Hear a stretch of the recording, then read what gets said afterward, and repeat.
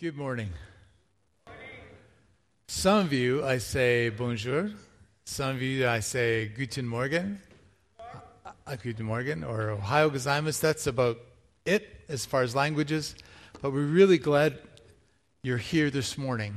And especially those folks who are visiting today. You've come, someone has invited you, and you're not exactly sure what to expect, but I commend your courage. Anytime we try something new, it's challenging, especially going into a church building, because it can be a little bit unusual and a little bit different, but we hope you feel welcome here.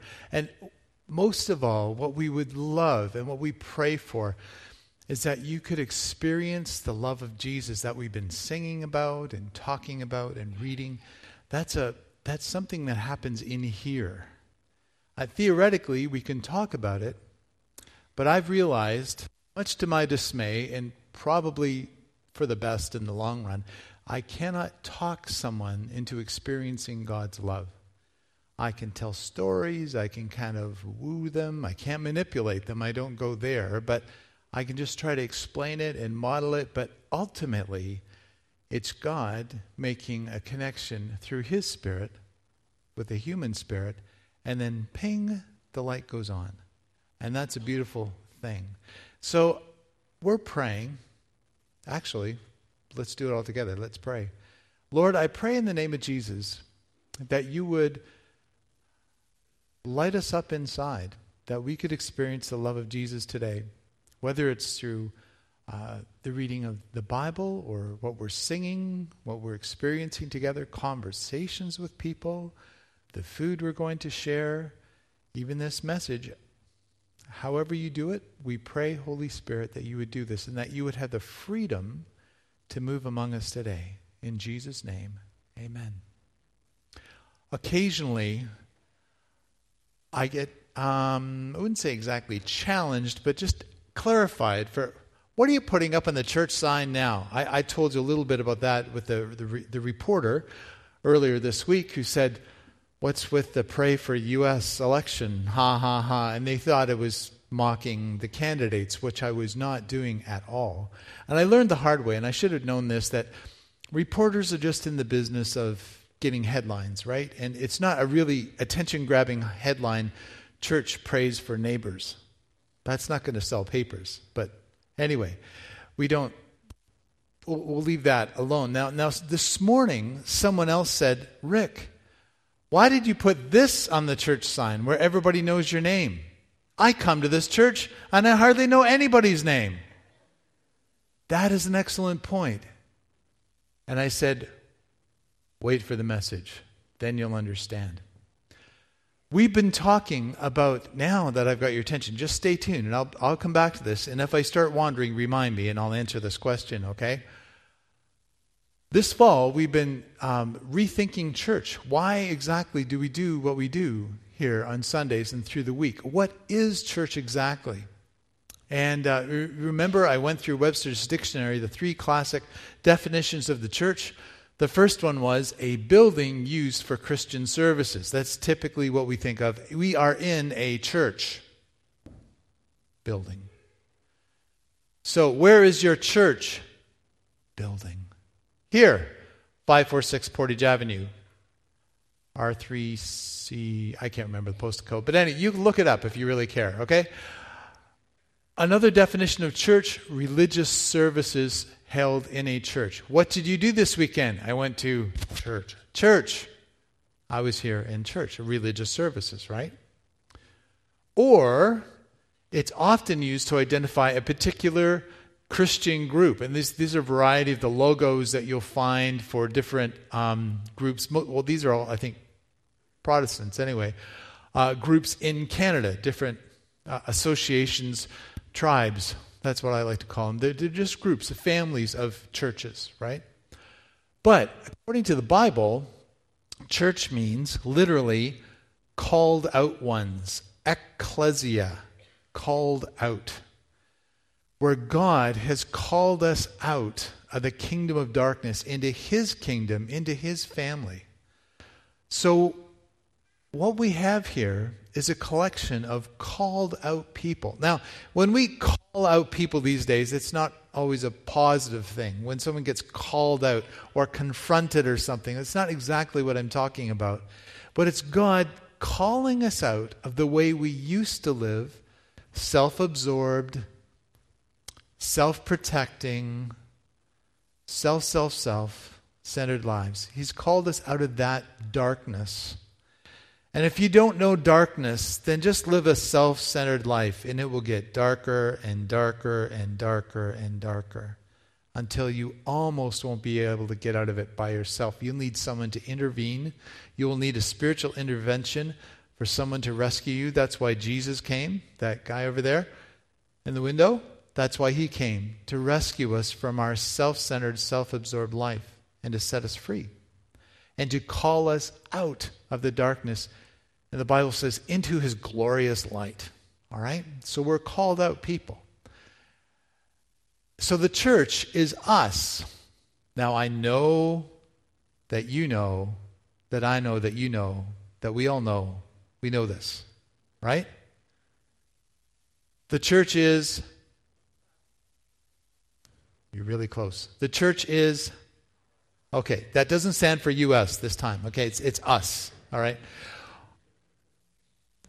I had a lovely Scottish lady that was in one of our churches one time, and she had this lovely, thick accent, and she would say the church is us. Somehow, it was just the way she taught. I just loved her loved to hear her say the word us, because she was such a warm, all-embracing, beautiful person. The church is us. Okay. So we've got that sorted out. Brilliant. And when the first church got started, when God was working on things and gathering people together and calling them out, this is what they looked like. And if you're not familiar with this passage, then you haven't been paying attention for the past 8 weeks or so. And you're saying, Rick, are we going back to this again? Yes. And there's fresh truth we're going to pull out of here that's very practical.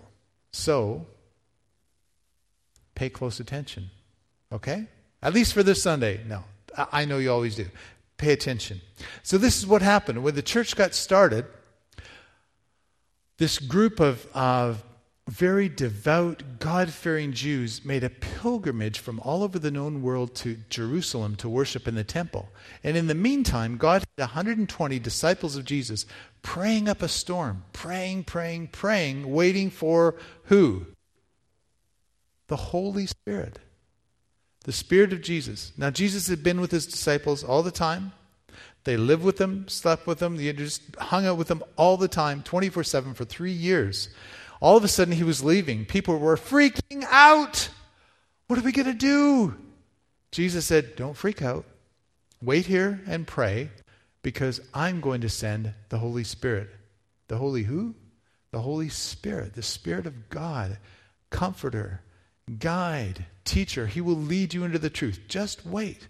And by the way, when he comes, you're going to be filled with power. You're going to be my witnesses here in the local place you live, and in the surrounding area, and on the other side of the tracks, especially to people you don't like and people who hate you, and then to the uttermost corners of the world. So wait and pray. So they waited and prayed. Then Holy Spirit came. And I don't know if you've ever been to a place where the Holy Spirit Holy Spirit is here all the time. I mentioned that last week. But when he reveals himself in a powerful way, you're just not the same. Dramatic things happen. And that's what happened that day. They started praising God in all kinds of different languages that all the people around could identify. And there's people from all over the known world saying, you're praising my God in my language. How did you learn that? It was the Holy Spirit giving them utterance, giving the ability to do that. And it caused such a commotion. It was 9 o'clock in the morning. People thought these people had been drinking, not just an all-nighter. They were going into an all-day thing. They mocked them because they were drunk. Say, we're not drunk. We're full of God, God's Spirit. And Peter stands up and he gives this amazing on-the-spot sermon. And 3,000 people, they go from 120 to over 3,000 people just said, okay, we're in on this Jesus thing. Just show us how to do it. What do we do next? So, right then, the church was born in the middle of a prayer meeting that turned into an explosion, a spiritual explosion, a good explosion. And then after that, every day they continued to meet together in the temple courts. This is kind of a big public area where they could, kind of like an area like this, where they could teach in large groups. And they broke bread where? In their homes, and ate together with glad and sincere hearts, praising God and enjoying the favor of all the people. The Lord added to their number daily those who were being saved. So it was pretty amazing what was going on in those days.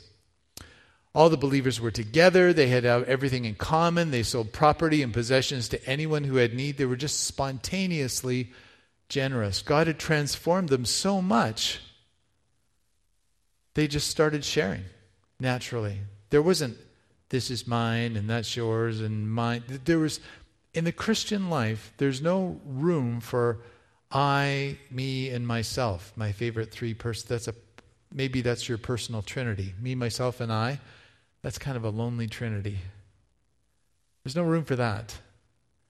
So they naturally just shared what they had. And they devoted themselves to what the apostles, what the disciples were teaching. They devoted themselves to fellowship, not just chit-chat after church over coffee, analyzing the latest sports debacle in Winnipeg or politics or anything like that. They shared their hearts. They shared their lives. That's what fellowship means. They broke bread together. There was community. That's not just referring to communion or the Eucharist or the Lord's Supper, but when they broke bread, they hung out together, they ate together, they shared everything together, and they devoted themselves to pray. And everyone was filled with awe at the many wonders and signs performed by the apostles. Now, who wouldn't want to be part of a group like that? Does anybody not want to be part of something like that? Maybe you got something better to do with your time. I mean, that was amazing. So that's what the early church looked like. Now, as we go back to look at this a little more closely, I want to ask you a question. All the stuff that was happening here in these 3 verses, where did it happen? Where did it happen? Where was it happening?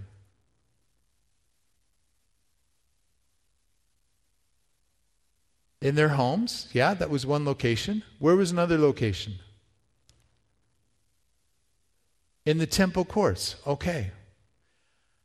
I want you to listen carefully to this, because as I was talking about the message and the title of the message, where everybody knows your name, and my friend this morning, he really challenged me, and I love it, by the way. I love it when people say, why did you do this?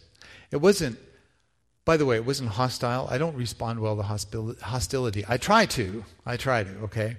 And I won't bite back. But it was such a good question. Rick, why did you put that up? It's not true where everybody knows your name. Because we have about 150 adults here. You all look like adults, and you're currently acting like adults. So I'll give you the benefit of the doubt, give us all the benefit of the doubt, and say, we're all adults, except for those people under 3 feet, like over there. Okay. Now, how many names could you identify in this group? Okay, don't press me and ask me, because you know what I'm like with names. But I work hard at it, right? I keep working, and I don't know if I irritate or frustrate you, but I will. I'll ask you about 3 weeks in a row, and eventually I might get it. And it's not because I like antagonizing you. It's just I really would like to know your name.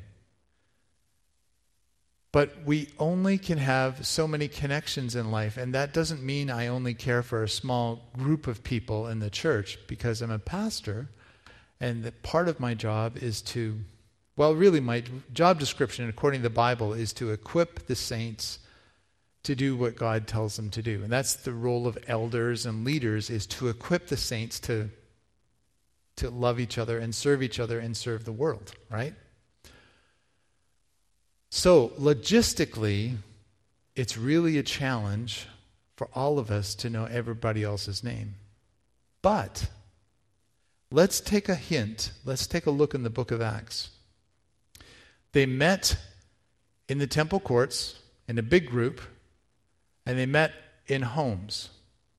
Now, how many people safely could you fit into your house, especially for dinner? How many people could you fit? 8? Okay. Anybody else? What's a decent-sized gathering in your home for a meal? I'm sorry? 10? Okay. Do I hear 12? I feel like an auctioneer. No. But, okay, who can top that? And I know that there are some family gatherings that are big. My mom loves, one of her love languages we've discovered, she's never articulated this, but we discovered this. She likes everybody getting together in a big meal. But the problem is there's so many of us, you can't really have a good conversation with just one or two people. It's got to be this big. And whenever we call on holidays, there's about 15 people on the speakerphone and one or two of us. So it's a little bit daunting, you know. So what I'm trying to say is it's hard to have more intimate, closer relationships in a big group. Now, one of the challenges in North America, the way we design, one of the challenges in our architecture is the way we do our furniture here, right? Because, Jason, you've got a great view of about the back of about 20 people's heads from where you're sitting, right? Right? Good. Everybody's hair looks good? Okay. Except for Tom, but that's okay. That's Tom. Okay, no, just I only pick on people that I think trust me. So, or used to trust me. Anyway, but that's one of our challenges, right? Now, it's a very efficient way of seating people. Actually, do you know that theater seats are more efficient than pews? Because when you sit in pews, you get 3 or 4 people in a pew, it feels, that's full enough. But if you have theater seats, I'm not advocating we sell the pews. I'm just saying, just for those trivia buffs, that actually the more, because you know where the seat is and it's not filled. But it's more efficient to line people up, especially when we do a one-way kind of a talk like this. It's more efficient, right? But there are other ways of doing church. On Manitoulin Island in Ontario, there is a church on an indigenous reserve there that's built literally in the round, kind of like a spin-off in the old council fire, which is kind of cool because the altar's in the middle, center of focus, and then people are sitting in a circle and they can see each other, which is kind of a neat way of worship. When I pastored the previous church I pastored at, Westwood Community Church, they were quite patient with me. And by the way, if you ever talk to them, you remind them that I thought they're the best group of Mennonites in Winnipeg, which is saying a lot, but it's true. But one summer, there were some renovations going on in the sanctuary, so we had to meet in the gymnasium, kind of like our MPR, and we met around round tables. Now, I love round tables because you can talk around the tables. We're going to do lunch around round tables, and I can hardly wait, not just for the lunch, but for the conversations around the tables. So that particular summer, I said, hey, don't worry, we'll have church in the gymnasium around tables. And people were like, really? I mean, some people really embraced it. I had one young guy saying every Sunday, are we going to do church like that again? I can hardly wait. And I had people going, maybe they were more polite. They're kind of stoic and they just suffered through it. It's like sooner or later we're going to get back to normal, whatever normal is. But some people loved it. And do you know what was fascinating about that? Because I would get people talking to each other during the service on purpose, not just, how long is this going to last? But interacting and learning from each other. And it was brilliant because I like that kind of thing, in case you haven't noticed. And we discovered someone who'd been coming to church for 2 years, but nobody knew their name. Nobody knew who they were. But they were exposed in a good way, we found their name, this couple, and they got more involved in the church. Now they're really connected, and all because we just had the opportunity. Now, I understand sometimes when folks come to church, they just prefer to slip in the back and just be there. I respect that because I've been there myself. And that's why, if you're visiting, the church I grew up in, anybody you're visiting, they make you stand up and say your name and give you a big right hand of fellowship welcome. And now you feel like, ugh. You don't do that. People feel exposed and under the spotlight. But so the culture's changed. And there is a place for just slipping in quietly in the back and just, trying to connect with God. But it would be a shame not to take advantage to connect with people, because God is into relationships. Think about that. We've talked a little bit about the Trinity. Here's some really good practical theology. God is Father, Son, Holy Spirit. They're all God. So God is one, but God is three. And say, Rick, that's really bad math. Yeah, but we're not talking about regular math here. It's kind of 1 times 1 times 1 equals 1, but there's 3 persons in what we call the Godhead. I don't want to confuse the issue, but just let me tell you that when God created the earth, in Genesis 1, it says, let us make man in our image. And God hovered over the waters. God is into relationships. That's the importance of the Trinity for us. God is a relational being. And God lives in our relationships with each other. And that's why in North America we've emphasized, I think, the large group gathering to the detriment of the smaller group gathering. And that's why people typically think of church as a Sunday morning activity. That's traditionally the time they do a gathering like this. And that's good. There's value in this. Let me ask you a quick question. This, by the way, in case you haven't noticed, this is an interactive service. Okay? So I'm inviting you to talk back. This is like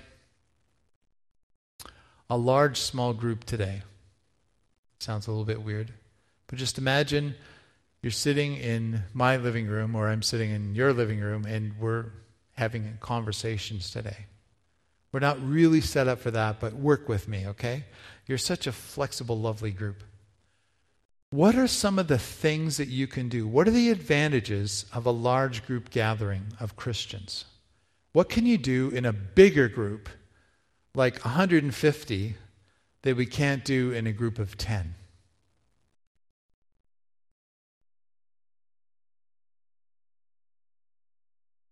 Get to know one another. Yeah, that's an excellent point, Anna. Get to know one another. It's challenging. 150 names? Wow. You know, which reminds me, Rachel? Is Rachel here? Oh, she went downstairs. We got to get name tags for lunch, okay? Name tags are for the benefit of the pastor, and actually your benefit too. I don't mind taking the fall for needing name tags, okay? But I know the rest of us like them too. They're not meant to be impersonal, but just say, oh, okay. Yeah, so it's really hard to get to know 150 people, but you can 10, that's manageable, right? Especially have some connections. What else can you do what's the large group gathering? What's one of its strengths? What's the good thing about being here Sunday morning? You obviously think there's value because you're here. For whatever reason, that's great. There is strength in numbers. You're right. And you don't feel so alone. You're thinking, maybe I'm not as crazy as I think. Or all these other people are crazy too, worshiping God and that, going against the flow of popular culture. There is strength in numbers. It's encouraging. Yep, it is. What else? What's one of the good things about gathering together like this on a Sunday morning. Learning. Yeah. Learning. And learning from each other and hopefully thinking, okay, how is this going to make a difference from Monday to Saturday? Yeah. What else? Praising God. There's something about that, isn't there? Like, God dwells in the praises of his people. I mean, God dwells everywhere, but he's especially, what that means is that he's especially present when we get together, gather together and say, okay, I'm going to lift my focus from myself, making life all about me, myself, and I, and I'm going to lift it up to God and say, God, you're awesome. Or, God, this is a really hard circumstance, but I surrender to you anyway. That's really good. And that's the beauty of strength in numbers. And unless you have a pipe organ in your house, it's really hard to do this, right? Or maybe you live in a house that's big enough for a house concert. We'd have to knock out a few walls in our house to pull that off, but there's something about that large group gathering, strength in numbers. Anything else? Okay. What are the advantages of a smaller group? What are some things that a smaller group can do? A group of, say, 10, what can they do that a group of 150 can't do as well? More time to interact. Yeah, that's right.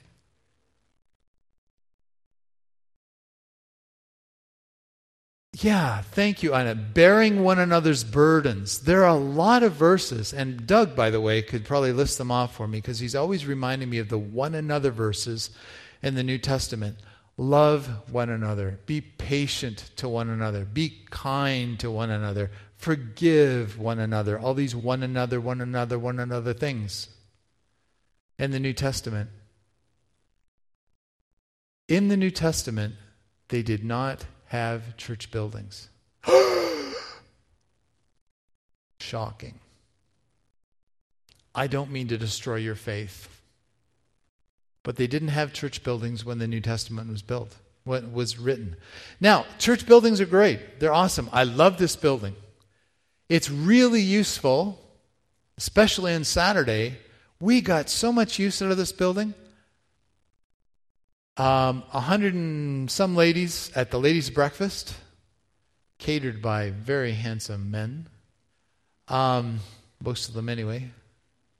And then we hosted a community group who met in the MPR, and they had a party for neighborhood kids, about 200 kids. And we gave out 1,000 cups of hot chocolate on the front steps, all because we have this real estate. And I think, and then we're here today and having lunch, I think the coolest thing that will likely happen this weekend in this building is tonight at Soak at 7:30, where people come in here and just quietly read and pray and listen to God. And there's something really neat about being here in an evening with the stained glass and the lights and worship. It just really helps you connect with God. So church buildings are really useful. Sometimes in North American church history, we've gotten so wrapped up in serving the building that we've forgotten about the people. And so what I'm trying to do is just overcorrect a little bit and saying, let's talk about people. Let's talk about relationships, because that's what God is into. A healthy New Testament church is like an airplane that's got 2 wings. Okay? There's the large group gathering and the small group gathering. What happens if you're missing a wing? Well, sooner or later you're going to meet Jesus. It's not going to end well, okay? It's not going to end well. So a healthy New Testament church has got 2 wings. That's what Acts 20:20 talks about. It's an easy memory verse to remember, Acts 20:20, because if you've got 20/20 vision, you're bang on. Not too nearsighted, not too farsighted. It's really good. And this is the Apostle Paul saying to a group of church elders from the church in Ephesus. He spent 3 years getting that church going, and here's how he spent his time. I haven't hesitated to preach anything that would be helpful to you, but have taught you publicly, big group, and from house to house, small group. So Paul, when he was starting churches, they had both these elements in mind. Big church, small church. Big church, house church. It's really, really valuable. Now you might think I'm beating this on the head a little bit, and you're right. Because what we need, especially in our society, with social media, with friends who aren't really friends, and friends we've never really met before, and imaginary cyber friends who turn on us as soon as they disagree with our politics or faith or whatever, that's not real friends.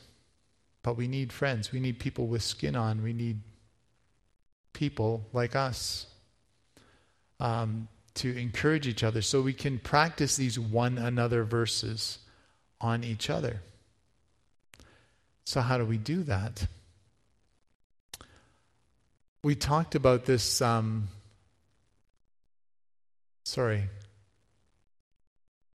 it is. We talked about the title of this. Cheers was an old TV series from 1982 to 1991. I don't remember that. I just looked it up. And it was based in a bar, and all these characters who hung out, their bar was their home. But the tagline on the theme song of the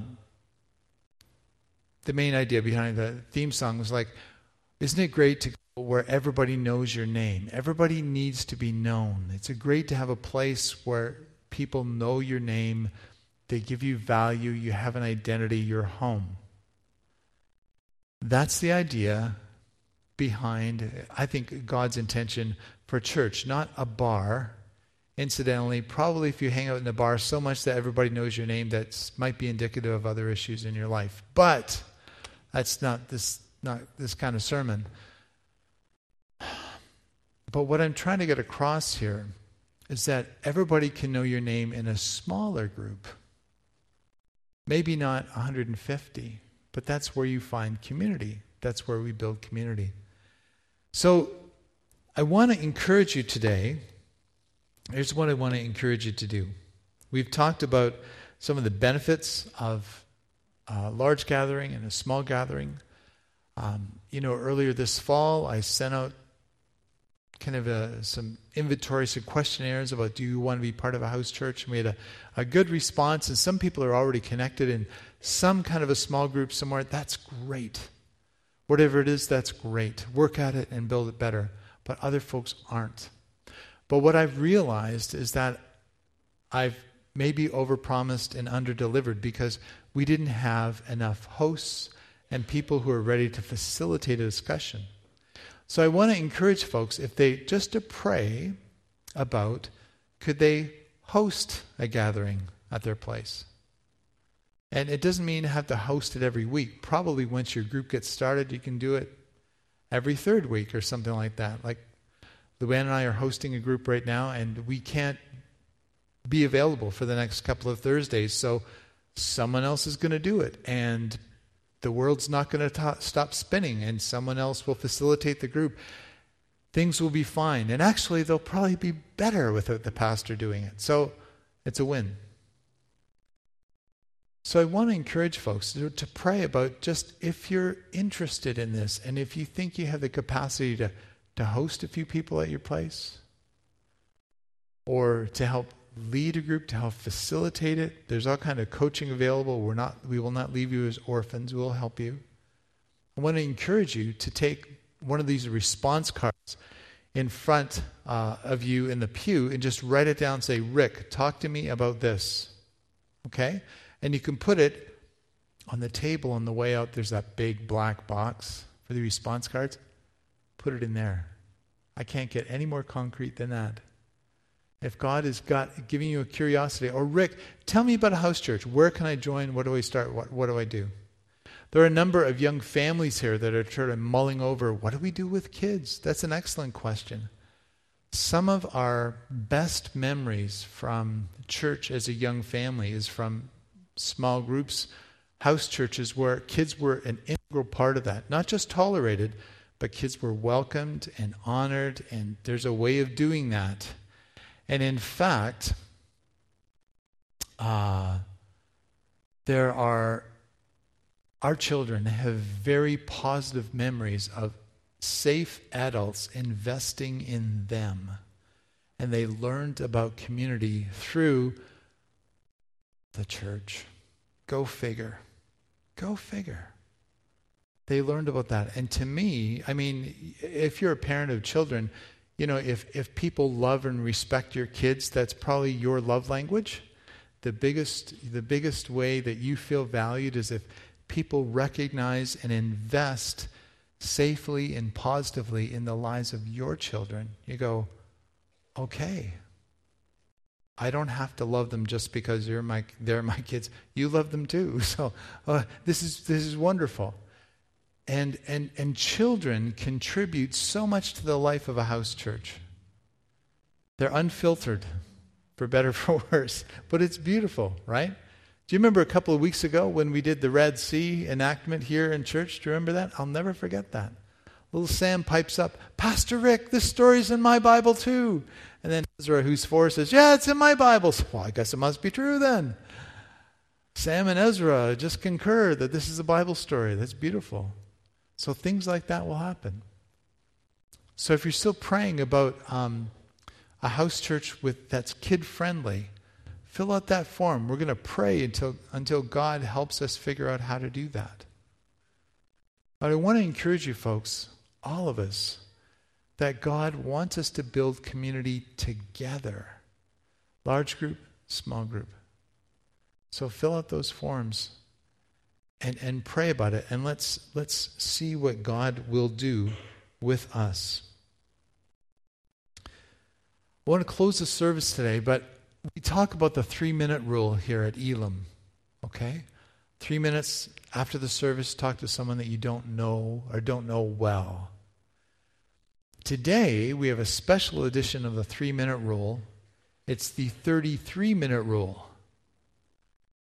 So over lunch, while you're lining up patiently for lunch and get talking to people, I want to encourage you to do the Quaker questions with somebody. You remember the Quaker questions? I started you doing them one Sunday morning and I almost lost control of the group. Because I had a large group acting like a small group. People getting to know each other. Oh, this isn't church. I had to rein you back in. No, it was beautiful. So remember the 3 questions. Where did you grow up? Where was the source of warmth in your home? Now that could mean emotional warmth or physical warmth or whatever. Where was the place of warmth in your home? And then the third one, when did God become more than just a word to you? Okay? Those are kind of open-ended questions, but they start off non-threatening and kind of build from there. And maybe you get stuck on number 2. That's okay. I want to encourage you to do that because we're going to move into that as soon as we finish singing. Actually, Ashley, your team can come up. So here's your assignment. If you're praying about a house group and how to be involved, fill out one of those white cards, okay, in the pew in front of you. Stick it in the black box and give it to me.